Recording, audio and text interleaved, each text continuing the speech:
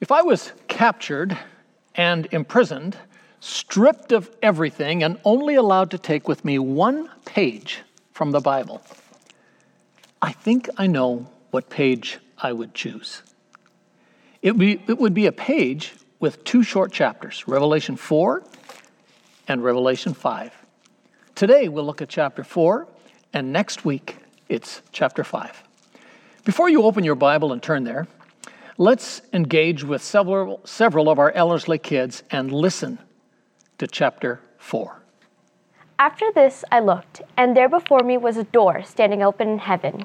And the voice I had first heard speaking to me, like a trumpet, said, "Come up here, and I will show you what must take place after this." At once I was in the Spirit, and there before me was a throne in heaven with someone sitting on it. And the one who sat there had the appearance of jasper and ruby. A rainbow that shone like an emerald encircled the throne. Surrounding the throne were 24 other thrones, and seated on them were 24 elders. They were dressed in white and had crowns of gold on their heads. From the throne came flashes of lightning, rumblings, and peals of thunder. In front of the throne, 7 lamps were blazing. These are the 7 spirits of God. Also in front of the throne, there was what looked like a sea of glass, clear as crystal.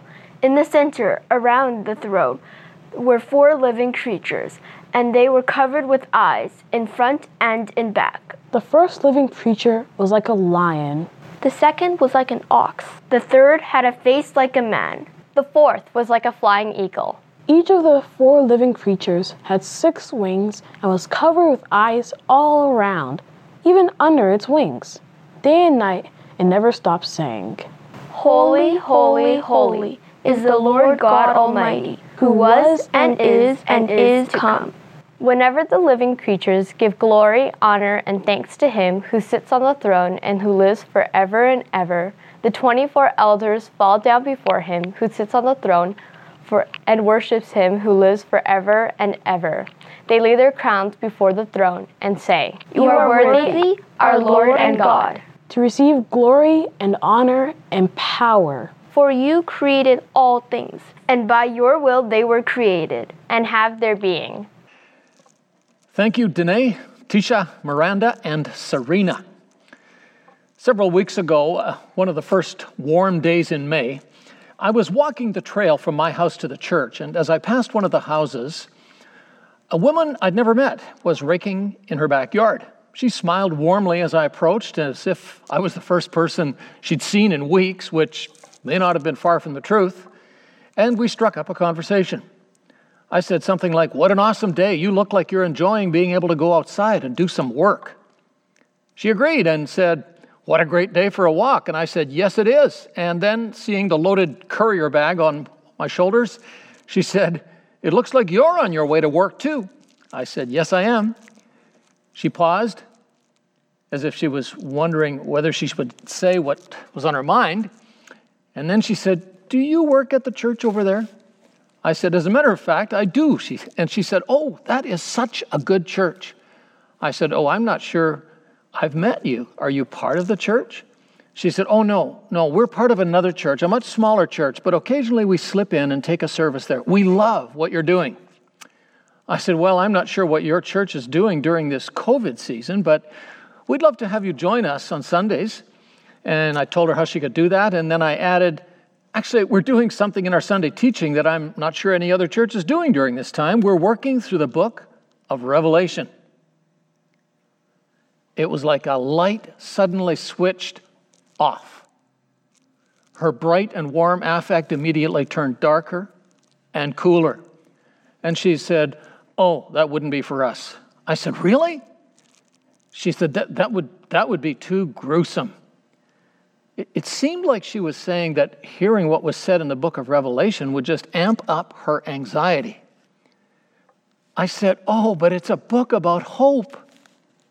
She looked at me and shook her head and said almost sadly, "People like us could never see it that way." And she started raking again, and I realized the conversation was over. So what is this book? It is, as we read in chapter 1, verse 1, It is the revelation, the unveiling, the pulling back the curtain to see what's behind, underneath, and above, and around all reality. The revelation of Jesus. And it says in verse 3, blessed are those who read and hear and take heart to what is written in it. Not afraid, blessed. To see and know Jesus in his fullness is to not have to fear either him or anything else. I love the way one commentator, Joseph Mangina, outlines the book of Revelation. In chapters 1 to 3, he says, we see Jesus as the prophet, the revealer of truth, the one with the sword of the word of God in his mouth, evaluating the church by the plumb line of God's word. Jesus, the only one whose perspective I need on anything. In chapters 4 to 11, which we'll begin today, Jesus as priest or as the Lamb, the only advocate, the only representative I need today and forever. And then in chapters 12 to 20, we see Jesus as the warrior king who conquers and brings down Babylon. Jesus, the only one I need to fight for me. And the last two chapters, Jesus as the bridegroom who invites me to what he calls the marriage supper of the Lamb. Jesus, the true intimacy I crave and the only relationship that ultimately matters. To be hostaged by hope is to see and to know and to experience the real Jesus, the complete Jesus in these ways, especially in times like these. Reminders that there are things like an unseen virus that we can't see and can't control. Things like injustice and riots that we can see and can't control. Things like world leaders posturing and threatening or abdicating or grasping at straws or hiding. These are the times when we desperately need to see what's really going on. These visions of Jesus in this book are like grand, glorious mountain peaks on our journey. One of my favorite sights is Mount Robson. I love coming from the west, rounding the corner, and boom, there it is. When our son was 13 years old, he and I and two other dads and their 13, 14-year-old sons took a trip to Mount Robson together. We rounded that corner right at sunset. The skies were clear, and blasting on the sound system was the climax of my son's favorite song at the time, which was the Remember the Titans theme song. It was amazing.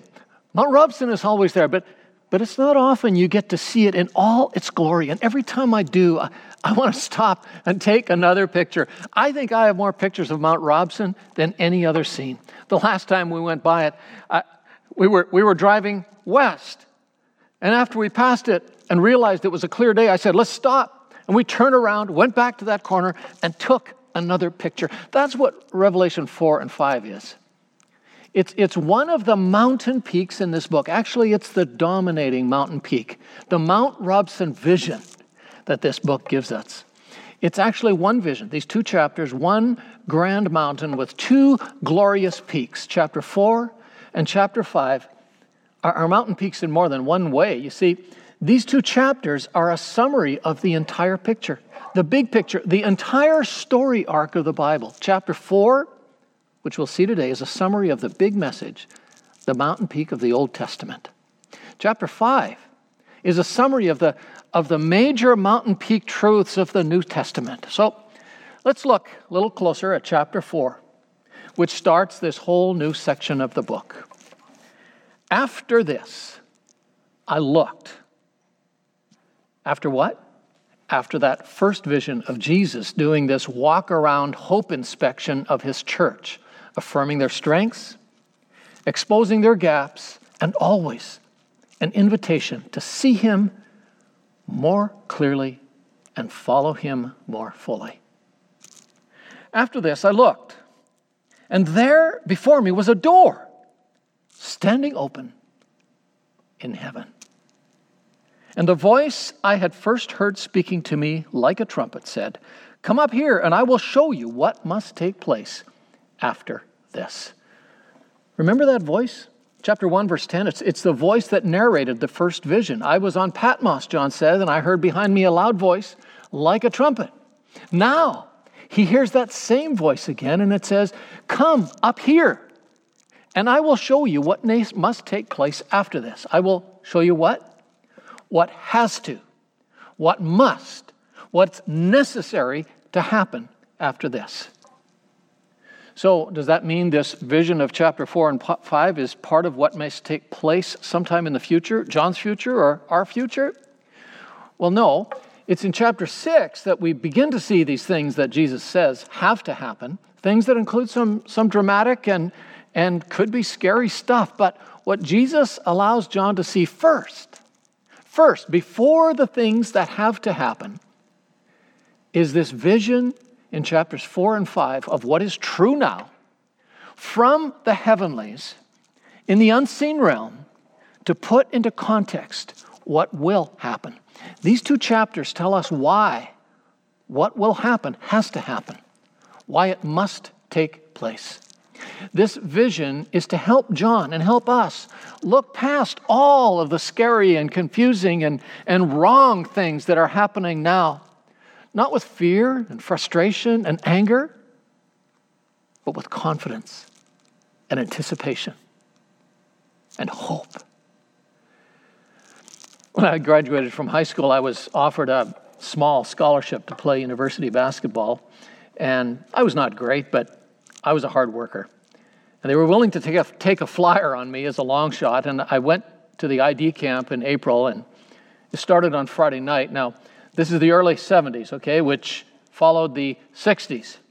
And the new coach of this team was into trying some new things, and he was a child of the 60s. And so on Friday night, the first thing we did is he brings all of us, including the current team, not to the gym, but to the team room, which was dark with lava lamps glowing all around and incense burning and mood music softly playing. And before we talked basketball, the coach invited us to close our eyes and do some visualization and something that he called centering. This was going to be his secret sauce. I talked to one of the guys that I had played in high school against, who was part of this freshman on the team the last year, and he said, I said to him, what's with that? He said, it's just his thing. And although some people might have thought this was cool, or some people might have thought it was scary or spooky, I just thought it was weird. I didn't go there, but as time went on, I realized this coach was onto something important, something necessary, but doing it in a way that certainly was missing the mark. You see, centering, grounding has become a common practice or a common coaching thing, as it should be. But what John shows us in this chapter is a simple and powerful centering exercise that makes all the difference. It's like God is saying, John, I will show you some things that could be overwhelming, scary even, but before you see those things, I want to make sure you are grounded, centered, rooted fully in a grand reality that is and was and always will be. See, this reality in which we are to be grounded, centered, which is stronger and more stable than anything that comes at us and is more rich and full, anything that taken away from us, is based on two questions that we need to ask ourselves. Number one, what are you seeing? You see, we can choose what we see. And the second, what are you doing about what you are seeing? Those are the only two centering questions that really matter. At once, he says, I was in the Spirit, and there before me was a throne in heaven with someone sitting on it. Folks, in that verse, we have the message of this chapter. The one thing Jesus wants John to see, the one thing God wants us to know, so that we will be grounded in this life here, in the reality in which we live, so that nothing can take us out and nothing can distract us away. At the center of everything, at the heart of it all, there is a throne, an occupied throne. Someone was seated on the throne. To be seated on the throne was the position of secure authority. He's in charge. He's not charging all over the place to put out fires. He's secure in his authority. He is seated on the throne. This is the message that we saw several years ago in the book of Daniel. There is one who is in control of all who are in control. 11 times in this chapter, 11 verses, 11 times is the word throne. In our English translation, sometimes it's just the word it or them because it feels too repetitive to keep using the word throne. Actually, the word throne is there 13 times, but twice in verse 4. It's not talking about the throne, but we'll get to that in verse 4. What captures John's vision is an occupied throne. And everyone is described in this chapter in relationship to the throne. Everything happens from the throne, toward the throne, or around the throne. You see, Revelation 4 and 5 shows what makes Christian faith, biblical faith, different than any other worldview. Atheism and materialism says, there is no throne, no authority or power that the entire universe has to answer to. Pantheism says, well, there's a bunch of thrones in the universe, a bunch of gods fighting for superiority. You can choose your god. But we can't really live without the idea of the throne. And so humanism says there's a throne, but humans sit on it. In fact, there are many thrones.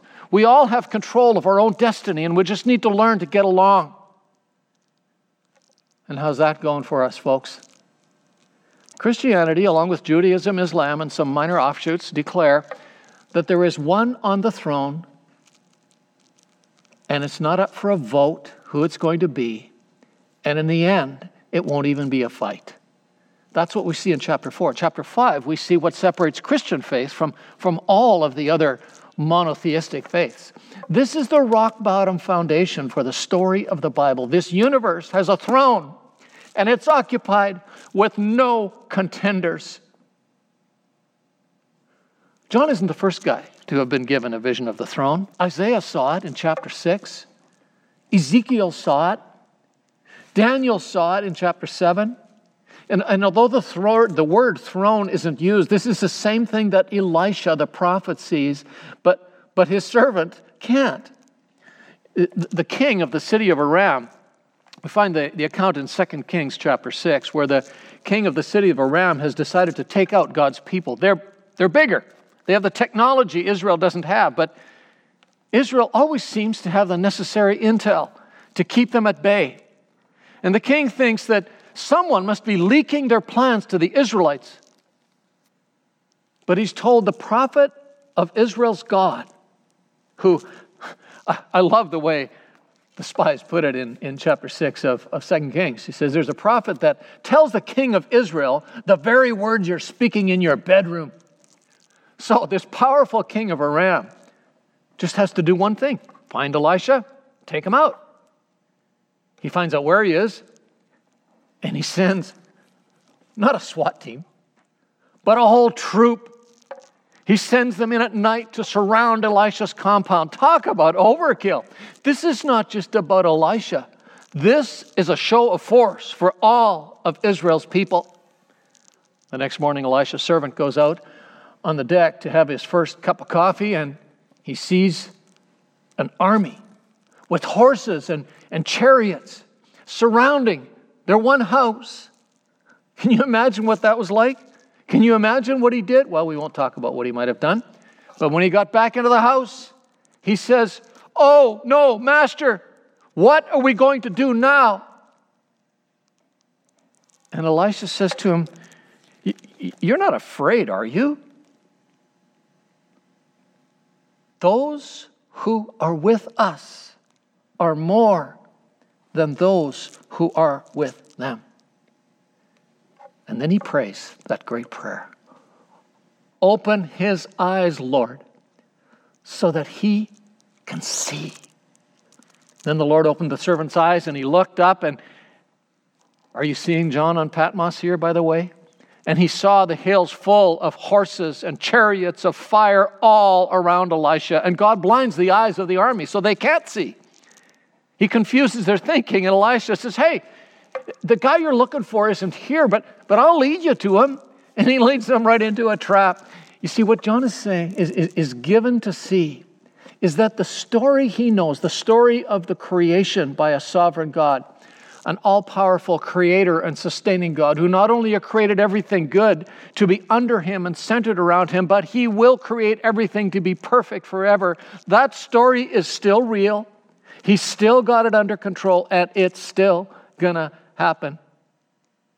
Now, to get the full impact of this vision of Revelation 4, we have to backtrack just a bit to the end of the last section, to the way John ends his last vision, to help us to see how it is we get to see this vision of the throne. How does the last section, the first vision, end? Chapter 3, verse 20, with that great invitation, where John says, here I am, or look, actually, I stand at the door and knock. If anyone hears my voice and opens the door, I will come in and eat with that person, and they with me. That word, here I am, or as the old translations say, behold, it's a word that's hard to translate in English, but it's somewhat like the French word, or at least the way we use the French word, voila, look, I'm standing at the door. The what? The door. Knocking. If anyone opens the door, does what? Opens the door, I will come in and we'll have an intimate meal together. Now look closely at how chapter 4 starts.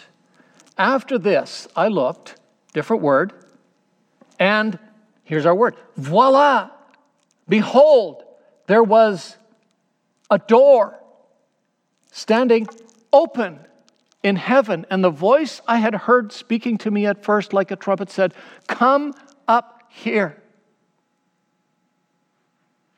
Can you see the parallels? I will come in. You know, we often focus on what it might feel like to allow Jesus to come in. And the feelings that come, they do to varying degrees, but feelings are never a foundation for anything. What John is given the privilege of seeing on Patmos for us is that when we open the door for Jesus to come in, to allow our hearts to be taken over by his throne, what we get is a whole new kind of seeing everything and living in reality. All of reality begins by seeing, knowing, and remembering that there is a throne. Remember those circles that we've talked about several times, the three real worlds that Revelation assumes and introduces us to? This chapter makes us look at those circles in a whole different light. It's not the world of the streets, and then the world of my mind, and the world of the heavenly somewhere out there. It's the other way around. At the heart of reality, the core real world is the world of the throne.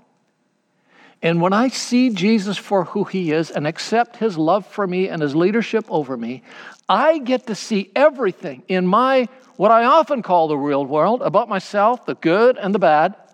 And there's both. It's not all good. The beautiful and the ugly, and there's both. I get to see them in the perspective that because the one to whom I have given my heart is the one on the throne, as Paul says in Romans chapter 8, all things will work together, are working together for the good of those who love him. So why am I fighting and forcing things?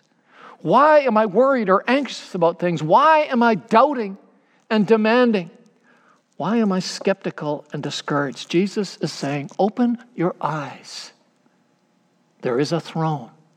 It is occupied, and the one seated on it is securely in control, and it's the one you have invited into your heart. What are you seeing? Are you seeing the throne at the center? how might it impact what you are wrestling with today if you really allowed yourself to see that at the center of it all is an occupied throne? Maybe there would be less worry, maybe less demanding, maybe less comparing what others have and you don't. Would that not affect everything? So let's move on to take a look at the rest of this vision. What else does John see when he sees the throne? Verse 3. And the one who sat there had the appearance of jasper and ruby. Jasper and ruby, or carnelian. He knows those stones. Those were the first and last stones that were on the breastplate of the high priest in the Old Testament. Jasper, clear, almost like a diamond. Ruby was red. This is can't take your eyes off it beauty. It is absolute, no blemish purity. Perhaps as John thinks about these stones, he realizes that Jesus has fulfilled all of the story of the Old Testament. On the glistening white stone, he sees a reminder of the brilliance and glory of Jesus' empty tomb. And the ruby red is the blood of Jesus shed for him on the cross. Both of these coming together. We're going to talk more about that next week. But then something else catches his eye. A rainbow. Verse 3. That shone like an emerald, encircled the entire throne, wrapped around the throne. And John is reminded that Jesus on that throne is not just the sovereign, all-powerful creator God of might and glory. He is the God who has one limit to his sovereignty and his power. It's a limit that he imposed on himself.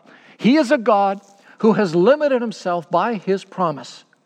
The first rainbow, after God wiped out all humanity in a flood except for Noah, after the whole ordeal is over, God says, in spite of the fact that the human heart is an idol factory, always going its own way, I will never again destroy it all. You see, on that throne, John sees the one who allowed himself to be destroyed for us, so God could keep and will keep his promise. A throne, as someone says, has said, one commentator says, a throne says, I can do whatever I want. A rainbow says, I will fulfill my promise to you because I cannot do otherwise. There is a promise to you that directs how God will use his sovereign control. Now let's skip down to verse 6. Also in front of the throne, there was what looked like a sea of glass, clear as crystal. In God's story, at the beginning, and we'll see at the end as well, the sea represents chaos, disorder, death.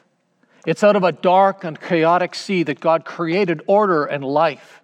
It's the sea that Jesus calmed. And now, John is given the vision that in the presence of this Jesus, still, all chaos is calm. That's what happens when we open the door to Jesus. He opens our eyes to see what is really real. Yes, the world around me is chaotic, but it cannot touch the real me. By the way, when God's new creation is complete, as we're going to see in the last 2 chapters of the book, and is given to us, one of the things John notices in the new creation is there is no longer any sea. All chaos, all disorder will be gone forever. But for now, what God does is he lets us see that in his presence, the sea is calm. And then John sees a little bit more in verse 4. Surrounding the throne were 24 other thrones, and seated on them were 24 elders. What does John see? He sees the creation, the way God intended it to be. It seems best, I think, to see these 24 elders as representing all of humanity that are truly God's people. 24 is 12 plus 12, so 12 tribes of God's people and God's Old Covenant people, 12 apostles representing Jesus' New Covenant leadership circle. Where are these redeemed people? They are on thrones. This is the way it was supposed to be in creation. Humanity, the representatives of God in creation, ruling under God, over creation, for God. Ruling, not for myself to make me look good, but under God, ruling together over all of creation for Him. Are you beginning to see how this chapter is a summary of the whole Old Testament story? And joining with these people who are God's people are four of the most glorious creatures that He could think of, which probably, I think, represent the rest of animate creation, or perhaps all of angelic creation.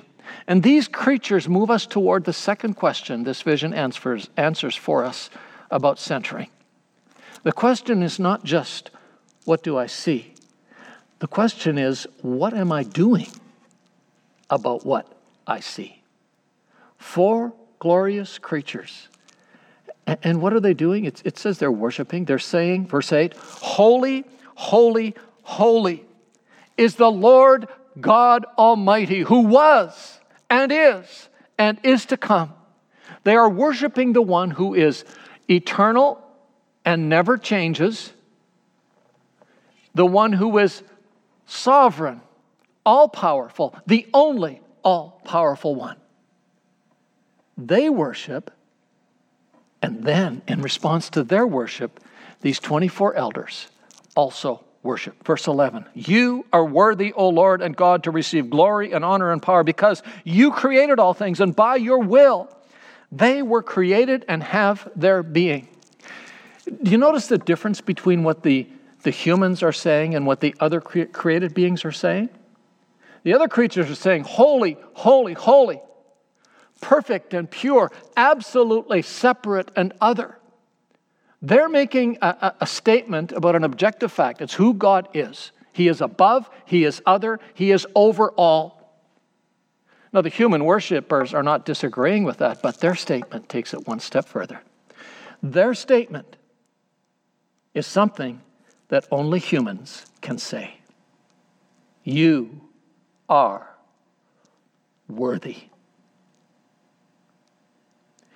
That's a statement only humans can make, because that is a statement about value. It's a statement about rights. The struggle human beings have that no other creation can have is, what is it that I will choose to make my core value? What do I make as my absolute center? My ultimate reality. I get to choose that. And what makes Him worthy? What is it that gives Him the right? He created all things. Anything that came to be, He created. You know, we might bristle a bit when we hear that. In the book of Corinthians, Paul applies that truth to our own sexuality when he says, your body is owned by Him. He has that right. We may bristle at that, but we actually do believe that. In our world, creators' rights are the foundation for what we call copyright law. Matter of fact, there's an interesting incident that happened in 1988. A group of comic book writers got together, and they put forward a document of their rights as they perceived them to be and as they intended to preserve them to be. There were 12 basic rights. Just listen just to the first three. Number one, the right to full ownership of what we fully create. Number two, the right to full control over the creative execution of what we fully own. And number three, the right to approve any reproduction and format of our creative property. You see, we believe that about ourselves. But I wonder if we lived in light of the rights of the real, original Creator. it wouldn't deal with a lot of our frustrations, our fears, our anger, our bitterness, our confusion, our demands. Don't those feelings, those perspectives that we develop, those issues that we have, aren't they taken care of mostly when I put God's rights above my rights? So would you ask yourself this week, in what way might my struggles, my perspectives on things change if I put God's rights above my rights?